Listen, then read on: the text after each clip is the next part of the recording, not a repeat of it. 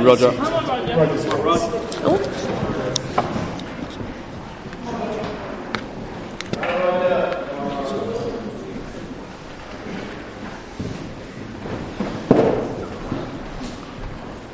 Well, good afternoon, everyone.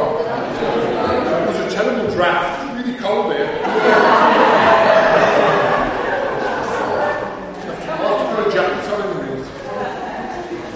Let's not complain about the heat. We don't get it very often. It is Father's Day after all. And, believe it or not, looking at this sylph-like figure, I don't actually like donuts. The only donuts that I like, though, are Krispy Kremes. They're the only ones. They are the Rolls Royce of the donut world. And there's one downstairs that Sybil's gone, that's Roger's. I'll take these off. I can't get on with these bifocals at all. Seen everybody look twice a turn. But the sermon today, I've entitled it Being Sure. And in Hebrews 11:1, you don't need to turn there, but it says, now faith is being sure of what we hope for and certain of what we do not see. And I'll get to our main text in a few minutes' time, which is going to be, as we go through the book of Luke, it's Luke chapter 7, verses 1 to 10, which is about the faith of the centurion.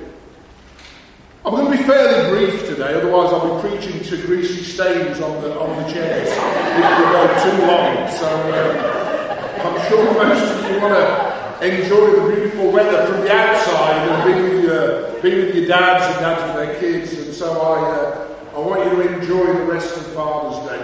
I'm getting with some of my children later this evening. My son David, who takes after his mother, he's quite a decent cook. He's preparing an evening meal for us. So that'll be very nice. So we had all the kids over a couple of weeks ago, and as you know, Rachel's had a little baby, and just hearing about, God had was engraved on the palm of his hand, I thought he's either got very big hands or very small writing.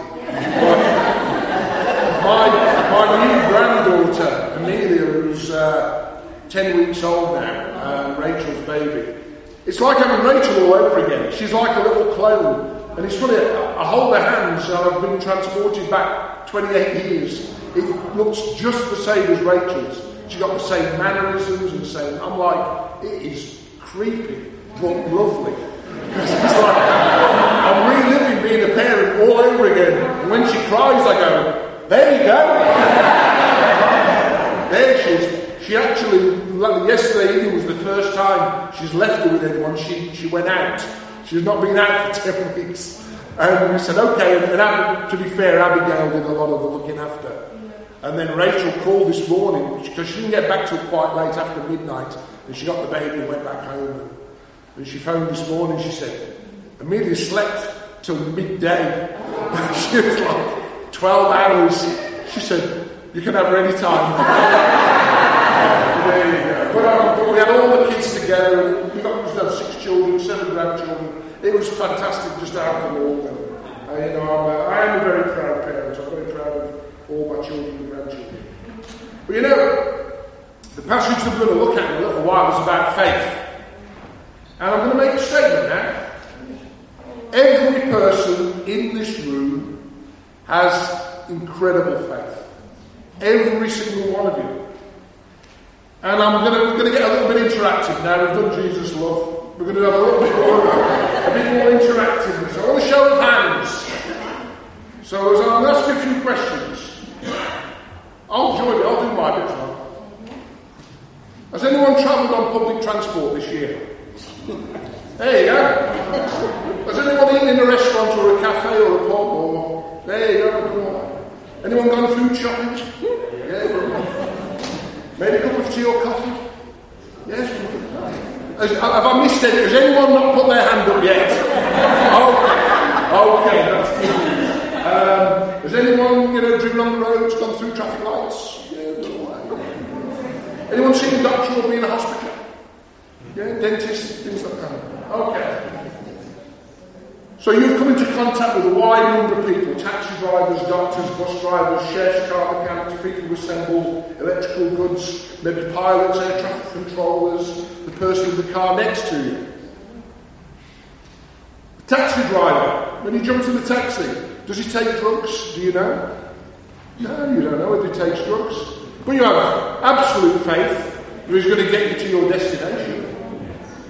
The doctor, do you know how much sleep the surgeon had this week before he decided to take your appendix out or cut the wrong leg off? The bus driver, did he have a fight with his wife last night? He's thinking about that rather than getting the bus to the next bus stop. The chef who prepared your meal at the restaurant, did he wash his hands?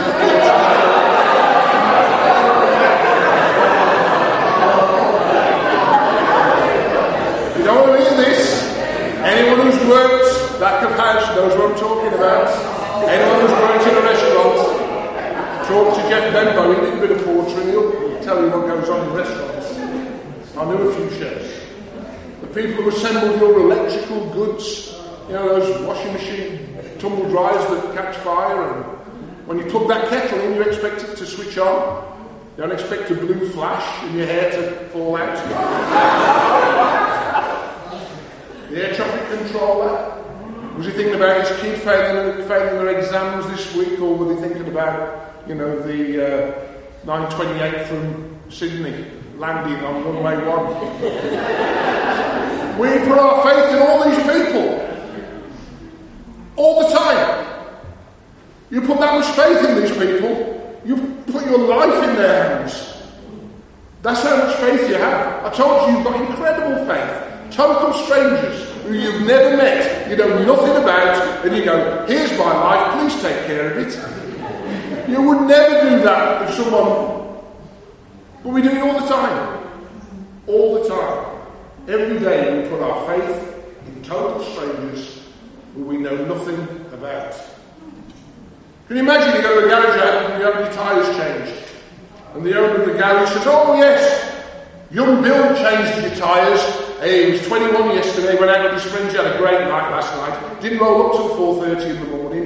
You might just want to check those wheel nuts before you drive off. Make sure that they're all tight. No one knows. How many times have I had my wheels taken off on a car and tyres changed, this, that, the other, believing that the mechanic has tightened the nuts up properly. Many times. That guy's in charge of my life. That guy with that drill thing. And he's in charge of my life for that short period of time. How easily we put our faith in others. Do we have the same faith?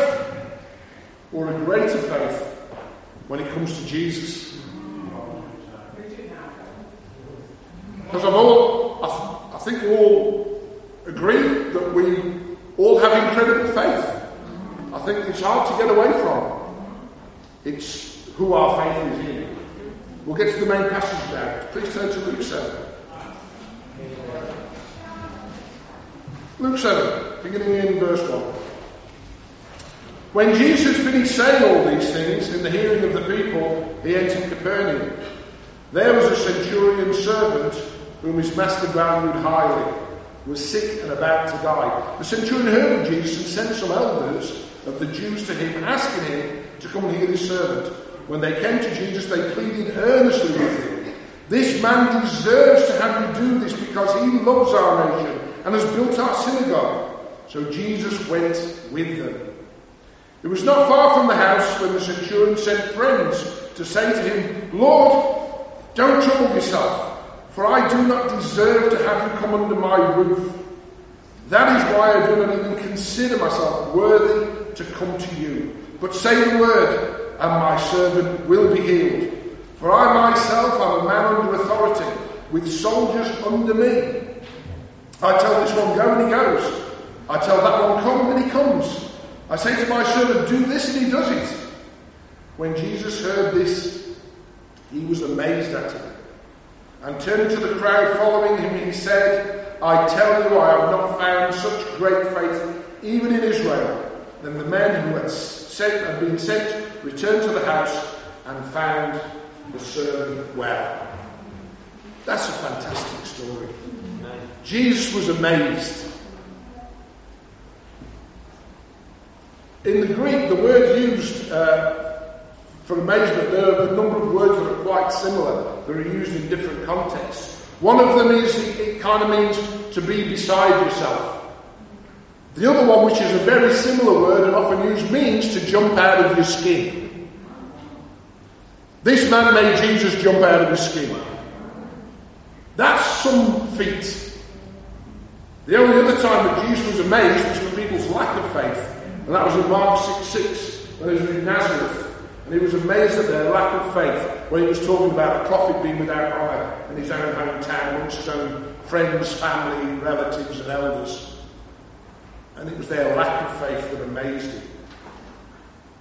But why was Jesus so amazed with this man?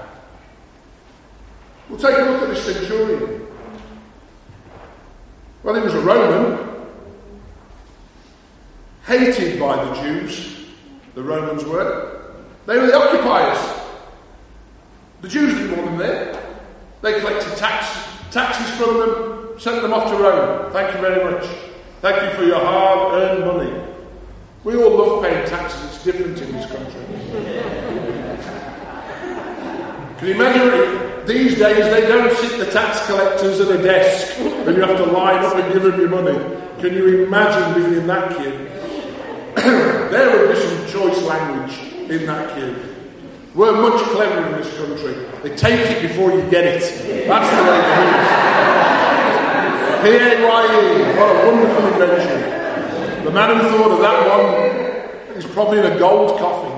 P-A-Y-E. You earn £1,000 a week? Really? How come I've only got 400? Well, you need to pay your taxes, which we do. But he'd have been hated by the Jews. The Romans, they occupied the country. He was a pagan.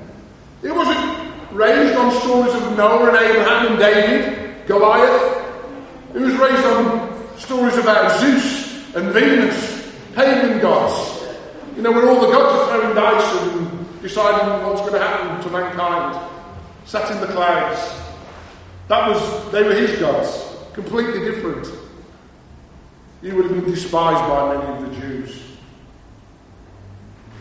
But somewhere along the way in this man's life, he came to love the Jews. We don't know the ins and outs. He didn't just be the occupier and tolerate them as the occupied people. He loved them. He built a synagogue for them in Capernaum. Archaeologists have uncovered the synagogue that he built. It's on a hill overlooking the town. And it's apparently a beautiful basalt structure. It wasn't cheap. He did a good job. Beautiful place. And he built this building for the Jews. A building he wasn't allowed to go in. He was a Gentile. He was a pagan. You weren't allowed to go in a synagogue. You had to be a Jew to go in a synagogue. You couldn't even go inside and go, wow, this is for you, I did all this for you. Only you could look it from the outside. And he also loved his servant. He had compassion for him. You know, this man, he had a good heart. And he was humble. You know, to really care about his servants. I mean, servants for the Romans were as good as slaves in those days. But to be concerned about it was a big thing. You know, servants, like, they were replaceable. He would have been relatively wealthy. But he was humble, and somehow he knew about Jesus. He'd figured Jesus out somehow. Maybe he'd heard the stories about this miracle worker. You know, the man who went around who drew vast crowds. You know, who worked miracles, who said such incredible wisdom out of his mouth. You know, Jesus had all things under his command. The Bible tells us, you know, he could drive out demons. The wind and the waves obeyed him. Cure diseases. Could even overcome death. It's what Jesus could do. All things were obedient to Jesus. The only thing in the world that's not obedient to Jesus are us. Of all the things in the world, God's most treasured creation is the only thing that says, no thanks, Jesus, I don't think I'll bother. All other things will be obedient to Jesus. We're so treasured as a creation, God gave us free will. Unlike the wind and the sea, we can say no. But he saw the authority that Jesus had.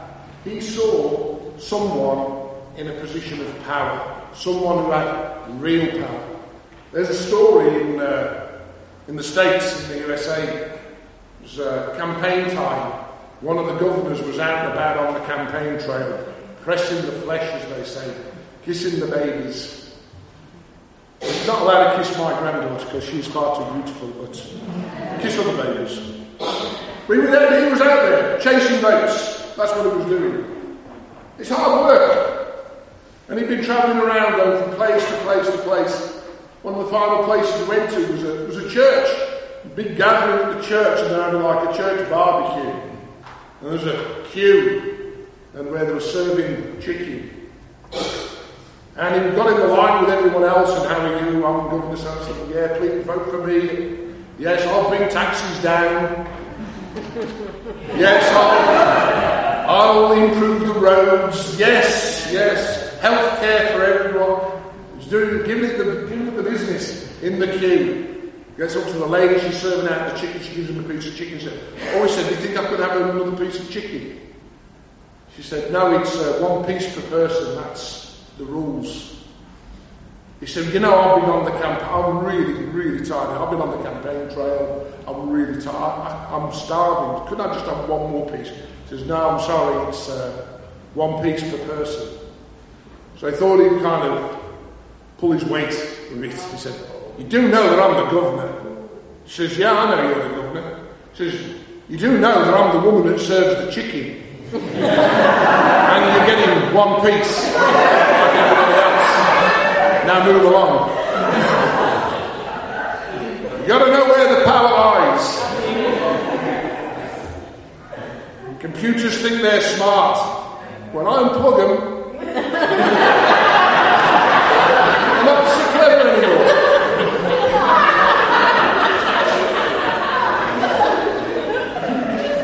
Smartness can be overrated. But authority and power. Can you imagine being able to say, go here, do this, do that? And everyone responds without question. Parents, who would like to have that kind of a hold on their children? This isn't interactive now. The kids might be watching, secretly videoing you.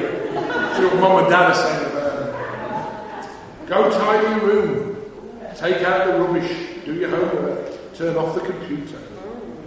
Put away the PlayStation. Pick up those toys. Brush your teeth. Now that's power and authority. How many parents would love to have that all the time? I've raised 6 kids. I'm not perfect. I've had my battles. I'm sure any parent out there knows what we're talking about. It's amazing how early children learn to say no. Unbelievable. Like before they're 18 months. You're like, what? What do you mean no? You're this big. You say, come here. No. What? You've got to do as Daddy says. No. It would be fabulous to really have that kind of authority.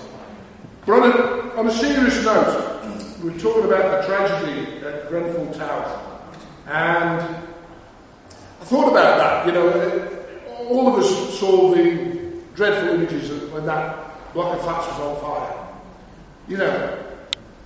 And the fire chiefs ordered their firefighters to go in and pull out as many people alive as they could get. Can you imagine walking into that place? I mean, whoever they are, they should have a medal just for going in. Whatever else they did.